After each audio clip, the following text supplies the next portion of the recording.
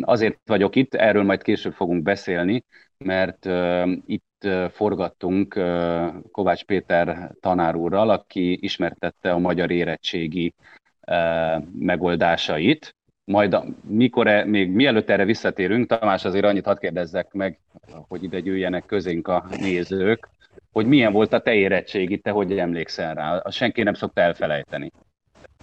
Na hát semmilyen izgalmas történetet nem fogok tudni mesélni. Sima ügy volt, nagyon jól sikerült. Amit viszont már a Verával is az előző műsorban beszéltünk, hogy amit kifejezetten irigyeltem az idén érettségizőktől, a sok szívás mellett, hogy viszont cserébe nem volt kötelező kiöltözni, amit én olyan nehezen viseltem akkor is, és viszont ettől függetlenül gyakorlatilag szinte mindenki kiöltözött, ahogy láttam a képeket, a tudósításokat. Igen, Úgyhogy mindenki megadta, úgy látszik, hogy mindenki megadta a módját.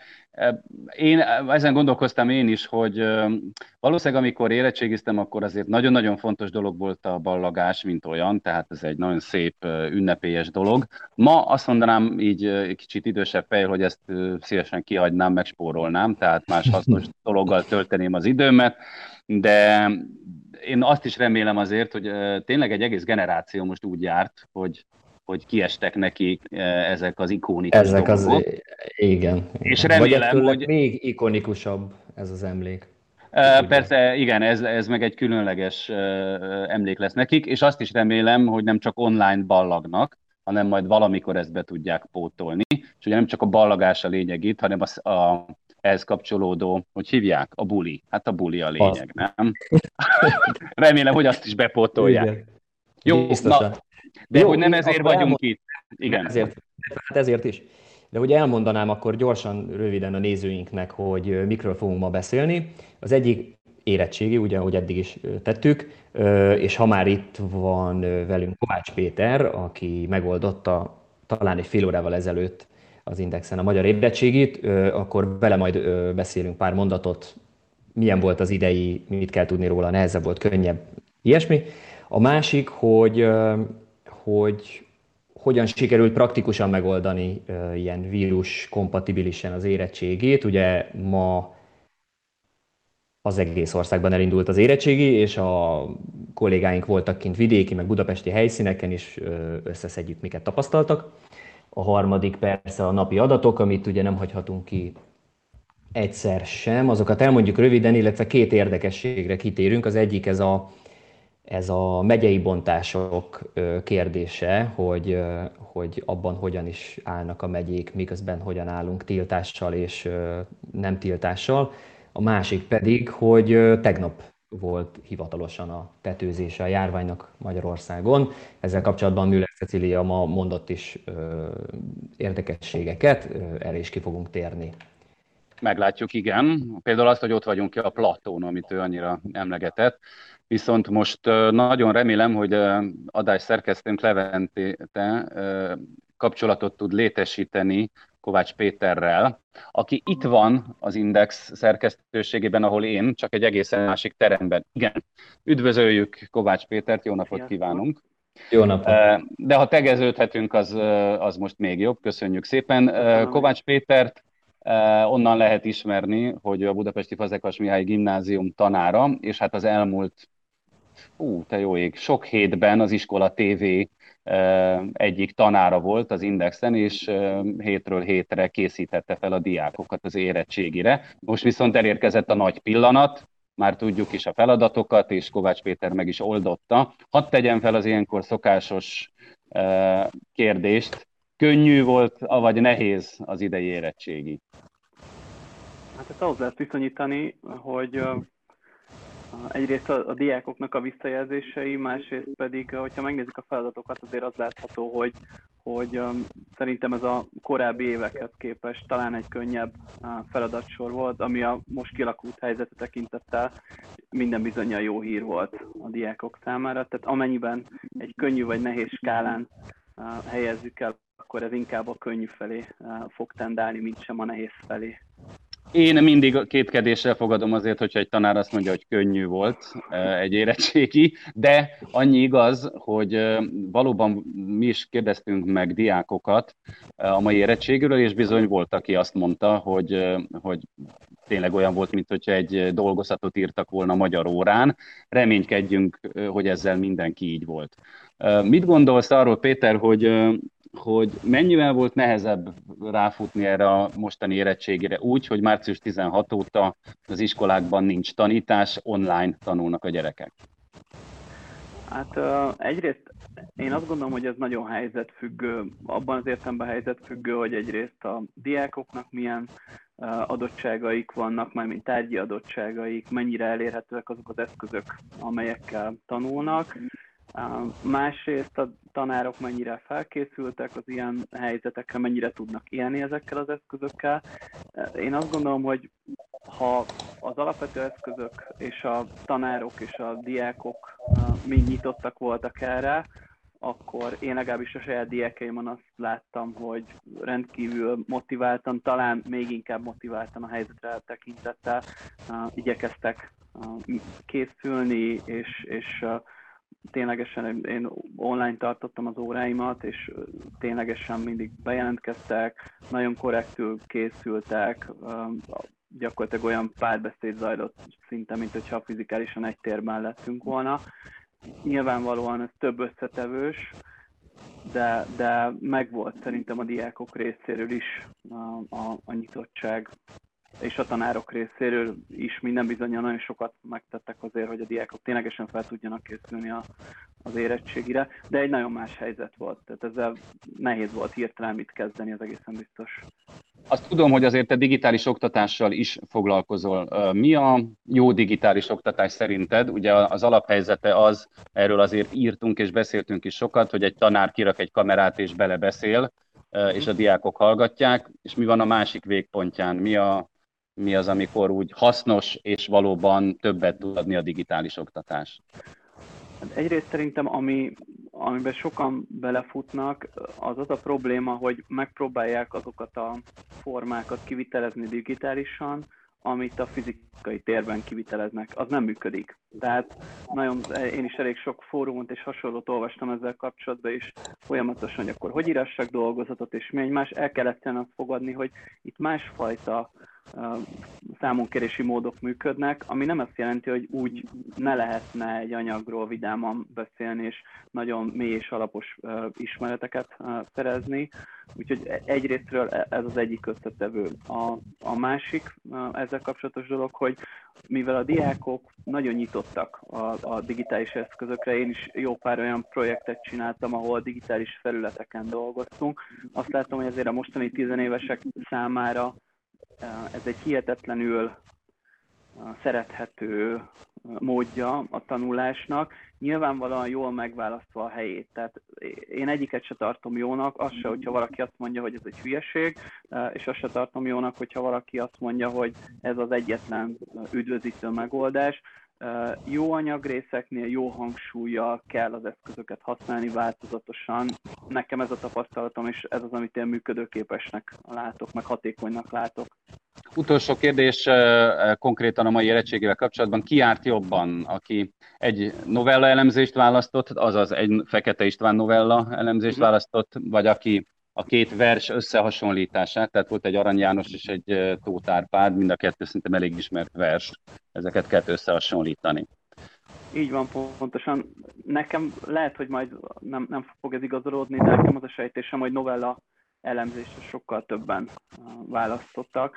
Egyszerűen azért, mert jóval könnyebb volt a szöveg, jóval inkább tudtak a diákok gondolatilag mit kezdeni. Ugye a másik két szöveg az bármennyire is valóban oktatásban előfordul, még nem csak a szerzők, hanem a konkrét szövegek is előfordulnak. Ezzel együtt is ezek nem könnyű szövegek, és ráadásul ugye összehasonlításnál két szöveget kell párhuzamosan vonatkoztatni, az plusz nehézséget okoz. Tehát én azt gondolom, hogy aki a novella elemzést írta, annak talán egy picit könnyebb dolga volt. Ez nem azt jelenti, hogy az összehasonlító elemzésből ne lehet kiváló munkákat írni, csak ott talán egy picit elmélyültebb és alaposabb, vagy egy kicsit elvontabb gondolkodásra volt szükség ezzel kapcsolatban. De egyébként bocsánat, hogy közbeszólok, most visszanéztem, a kollégáink ugye végig kérdezgették a diákokat, akikkel találkoztak vidéken és Budapesten, és a többség azt mondta egyébként, hogy a novellát választotta, szóval hogy azt érezte könnyebbnek, úgyhogy igen, hát vissza fog igazolódni. Ezek tényleg nehezebb. Igen, én is azt gondolom, hogy ezek a lírai szövegek azért jóval nehezebbek voltak. Jó, hát ez ki fog derülni. Nagyon szépen köszönjük Kovács Péternek az eddigi órákat, meg most a feladatok ismertetését is. Remélem, hogy még találkozunk. Viszontlátásra. Én is. Köszönjük szépen. Viszontlátásra, viszonthallásra. Azt hadd mondjam el még gyorsan a nézőinknek, hogy holnap matematikából érettségiznek a diákok, és holnap is fogjuk a megoldásokat ismertetni. Csapodi Csaba fogja itt megoldani ezeket a nehéz feladatokat. Azokat, Tomi, amikből mind a ketten mi valamikor érettségiztünk, de szerintem lövésünk nem lenne róla egyikünknek se. Hát szerintem csak a saját nevedben, de hogy... Ez azért is fontos, ugyebár, mert hogy most áttérünk arra, hogy... Igen. Na mindegy, szóval, hogy ma reggel a te vezetőd ment ki, ami egy összefoglaló volt, hogy az érettségi kapcsán, aminek azt a címet adtad, hogy a háború óta nem volt ilyen érettségi, és Sándor, miért adtál ilyen erős címet ennek a cikknek? Egyrészt azért, hogy elolvassák ezt a cikket, ez világos. A cím egyébként, azt nem én találtam ki, ezt, ha jól emlékszem, Ári Tamás Lajos oktatási ombudsman mondta ez egyik nyilatkozatában. Ez ugye alapvetően arra vonatkozik, hogy a második világháború óta nem kellett annyi speciális szabályt és változtatást hozni az érettségire, mint most a koronavírus járvány miatt. Ugye tudjuk, hogy csak írásbelit tartanak, most szóbeli nem lesz. 30 000 diák az nem is érettségizik, mert őnekik most nem kell, majd később is meg tudják tenni. 10 fős csoportok voltak, csak egy-egy teremben 10 diák lehetett, maszkot kellett viselni. Szóval egy csomó probléma volt ezzel. De szerintem te is, Tomi, úgy vagy ezzel, hogy reggel óta nem csak te, hanem még jó néhány kollégánk követte ezt az egész érettségi mizériát. Hogy zajlott ez? Ez így van, mondjuk talán annyira nem szorosan, mint akik egyébként terepre is mentek, de az kiderült a kollégáink közvetítéséből, hogy egy-két ilyen nagyobb, tömegesebb 10-20 fős összeverődésen túl egyébként nagyon fegyelmezettek voltak mindenhol a diákok, az iskolák bejáratánál szépen 2 méteres távolságot tartva sorban álltak. Akkor voltak iskolák, ahol külön bejáraton mentek a tanárok és a diákok, sok helyen ki volt rakva a kézfertőtlenítő már a bejáratnál. Ami még kiderült, hogy milyen logikus, de hogy megugrott az autós forgalom reggel, nyilván sok szülő autóval vitte érettségizni a gyermekét, habár egyébként a BKV-nál is ugye sűrítettek a menetrenden pont azért, hogy felkészüljenek erre a nagyobb menetre. Egyébként az érettségi 1 órával azért is kezdődött később, többek között nem 8-kor, hanem 9-kor, hogy valamennyire el lehessen választani a munkába és az érettségizni igyekvőket, és Sanyikám, te mit tapasztaltál? Én is követtem egyébként, mondom főleg azért, mert azért nagyon-nagyon kíváncsi voltam, én elég sok érettségit végigcsináltam már így, legalábbis újságíróként, és azért ez mindig egy nagy-nagy tumultust jelent, hát most meg egy koronavírus járvány idején ez különösen nagy tumultusnak számított. Ugye képzeljük csak el azt, hogy eddig azért mondjuk a villamosok ilyen csökkentett üzemmódba jártak, és hát most 9 órára, vagy már előbb ugye vissza kellett állni a normál napi forgalomba, és így tovább. Én azt láttam, hogy most az első nap ez teljesen rendben ment, különösebben nagy fennakadást nem volt, mindenki eljutott vizsgázni, és mindenki túl van rajta, amit nagyon sokan szeretnének is. Úgyhogy reméljük, hogy az elkövetkező napokban is ez így lesz, és fog működni így az érettségi. Azt ne felejtsük el, Tomi, hogy viszont a koronavírus járvány az ettől nem szűnt meg, és nézzük, hogy állnak most a napi adatok. Igen, a koronavírus járvány nem szűnt meg. Nagyon röviden a főbb adatokat akkor elmondanám. 3035 főre nőtt a beazonosított fertőzöttek száma Magyarországon. Ugye az fontos, hogy ezek nem az aktív fertőzötteket jelentik, hiszen ha a gyógyultakat levonjuk, akkor jelenleg 2057 az aktív fertőzöttek száma. A mai nap újabb 11 ember halt meg, legalábbis ugye a regisztráció szerint, ezzel 351 főre emelkedett az elhunytak száma, és 630-an pedig már gyógyultan távozhattak a kórházakból. 1027 koronavírusos beteget ápolnak kórházban jelenleg, és közülük ebben a pillanatban 55-en vannak lélegeztetőgépen. Igen, és az adatokkal eléggé bajban vagyunk, és most meg főleg, mert megint változott a hivatalos koronavírus honlapon az adatoknak a felsorolása. Most ugye úgy tüntetik fel a koronavírus fertőzöttek adatait, hogy külön vannak a budapestiek és a Pest megyeiek, és külön a vidékiek. Ez ugye elég összezavarja még jobban a dolgokat, nem?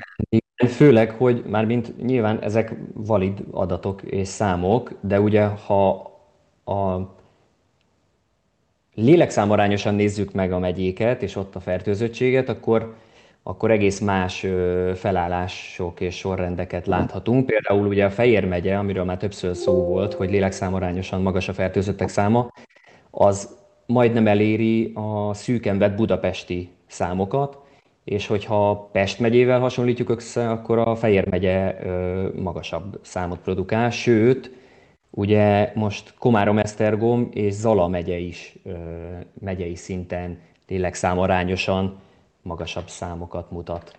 Pillanat, én ma fabrikáltam erről egy grafikont, és nem tudom, megkérem Leventét, mert úgy lehet, hogy jobban lehet látni, hogy a Levente adja be ezt a megyei, tehát a lakosság arányosan a fertőzöttek számát. Igen, így egy kicsit jobban lehet látni. Igen, hát azt látjuk, ugye, igen, hát nyilván ugye az első blokk az Budapest külön, tehát ha külön nézzük, akkor az vezet. Ha megyei szinten nézzük, akkor ugye azt látjuk, hogy a legmagasabb számot Fejér megye produkálja, azután Zala, azt követi Komárom-Esztergom, bocsánat, előre kellett dőlnöm, mert annyira kicsi a képernyő, és csak utána jön Pest megye. Szóval ugye nyilván ez azért érdekes kérdés most mindenkiben, annak is azért érdekes, aki Budapesten él, mert ott él, a Pest megyében akkor azért, ha nem, akkor meg azért, mert ugye a korlátozásokat megtartották Budapesten és egész Pest megyében, és a lazítások minden más megyében megindultak, miközben, hogyha ugye ezeket az arányokat nézzük, akkor nem feltétlenül Pest megye az, ami kiugró, és a Pest megyénél még azt akartam elmondani, hogy az azért izgalmas, hogy az egész megyére megtartották a korlátozást, mert még az elején, amikor ez felmerült, akkor a Gulyás miniszter arról beszélt, hogy Budapest mellett néhány járást fognak még szigorú korlátozások alatt tartani, ami ugye logikusnak tűnt, hogy ilyen környező, kiránduló helyes területeket vagy járásokat, ehhez képest én nem tudom, van egy ilyen, ha nagyon rossz indulatú lennék, akkor azt mondanám, hogy lustaságból egész Pest megyét bevonták ebbe, miközben nem tudom, a ceglédi, meg nagykőrösi járásokban mit gondolhatnak emberek, hogy innen 90 kilométerre lévő Abonyban teljes szigor, miközben azonnan 15 vagy 20 kilométerre lévő Szolnokon meg szabad strand és nyitott teraszos ebédelés, szóval hogy ez egy kicsit furcsa döntés, de valószínűleg nem tudom, egyszerűbb volt nem válogatni a járások között és azt mondani, hogy Pest megye. Itt aztán még lehettek ilyen egyéni megoldások, ezt egy ismerősöm mesélte a hétvégén, aki autóval indult el, mert a Dunapartra akart elmenni, de nem Budapesten, és azt hiszem, hogy Kisoroszinál ott polgárőrök megállították, és visszafordították, tehát hogy az le volt zárva. Ő jött egy picit visszább, azt hiszem, és akkor Tahitót falunál meg le tudtak menni a Dunához gond nélkül, és akkor ott tudtak sétálni egyet a Dunaparton, tehát hogy kicsit olyan szelektív, hogy mit zárnak le, és mit nem. Na most... Igen. Jól belementünk itt ezekbe az adatokba, és még bele is tudnánk csúszni egy kis demagógiába, hogy na hát, bezzeg büntetik Budapestet és Pest megyét, és Fejér megyét meg nem zárják le, vagy Zala megyét. De azért egy kis megoldást erre azért adhatnánk, mégpedig ugye azzal, amit már megszoktunk ebbe a járványba, hogy itt a számok így önmagukban azért nem sokat jelentenek. Tehát nagyon-nagyon más jelent, hogyha 300 fertőzött van mondjuk egy megyében, nagyon más, hogyha 300 fertőzött van egy városban, és még másabb, hogyha 300 fertőzött van egy városon belül egy idősek otthonában, ugyebár. És ugye itt valószínűleg a különbségek ott lehetnek, és erre egyébként utalt Müller Cecília országos tisztifőorvos is, hogy bizonyos megyéknél, ahol így kiugranak ezek a fertőzöttségi számok, azok általában egy-egy idős otthon vagy kórházi osztály, ahol több fertőzöttet azonosítanak. Ezzel szemben például Budapesten ott azért jobban szétszóródik az a, nem tudom, 1500 fertőzött, legalábbis 1500 hivatalos fertőzött. És hát ezek a számok akkor mondanának többet, ugye, micsoda közhely, hogyha sokkal több teszt történt volna, mert akkor nyilván egy ilyen nagyobb lefedettséget mutatna.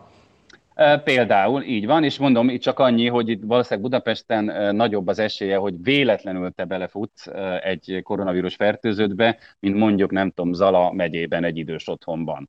De az, amit mondtál, tehát most azt kérném Leventét, hogy mutassa meg, hogy milyen adatokkal kell nekünk dolgozni, vagy hogyan kéne okkumulálnunk, hogy mi is a helyzet tulajdonképpen Magyarországon. Vannak, igen, itt van ez a térkép. Ezt meg szokták csinálni napról napra, ezt a térképet, ami ugye a megyei eloszlást mutatja. Láthatjuk, hogy viszonylag alacsonyak a számok. Most, hogy mondjam, adatvizualizáció szempontból ez a basic alapszint, ugyebár.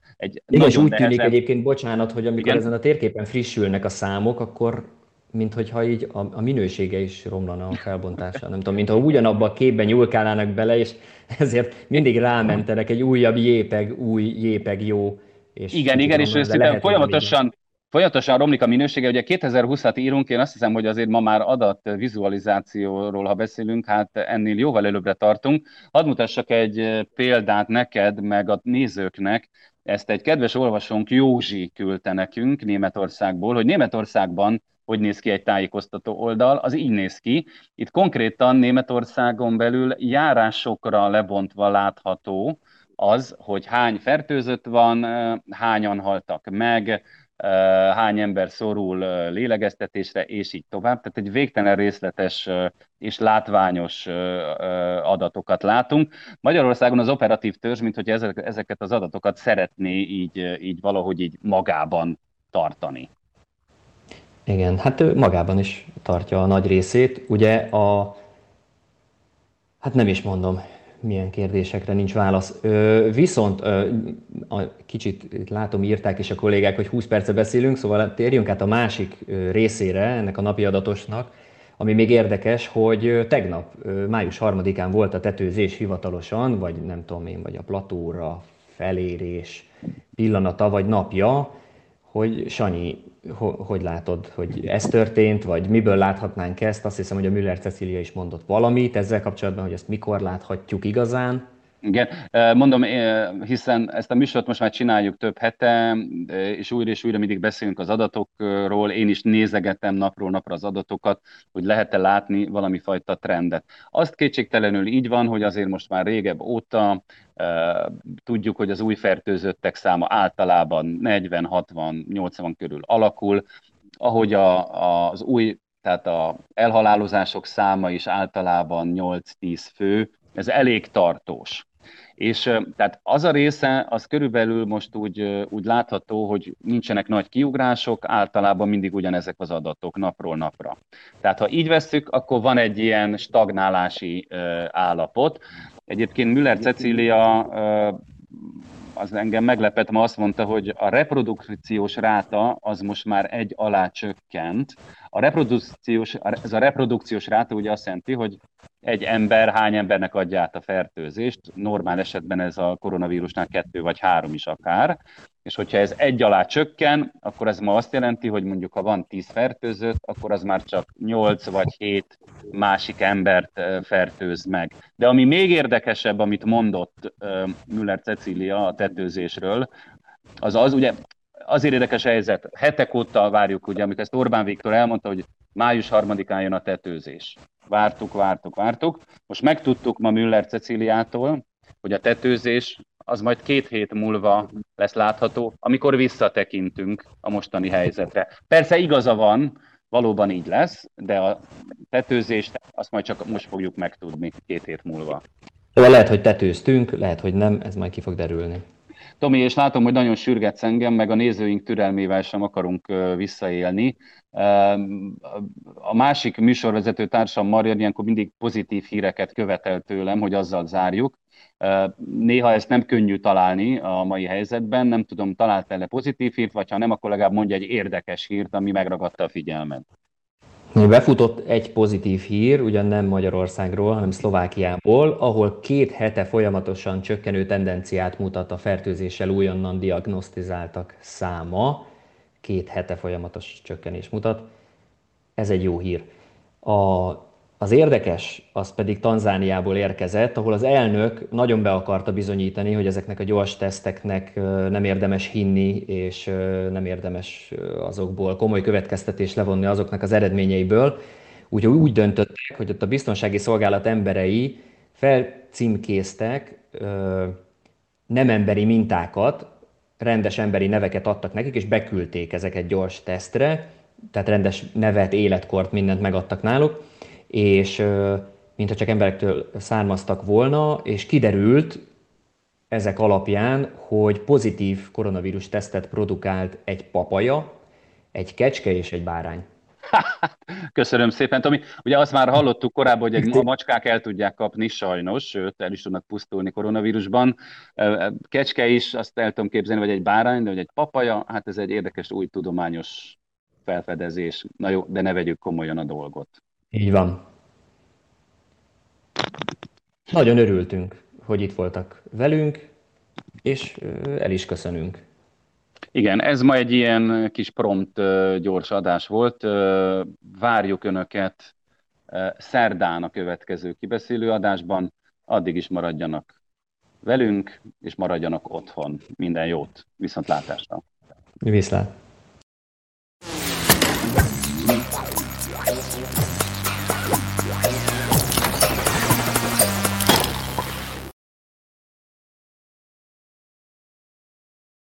A műsor a Béton partnere.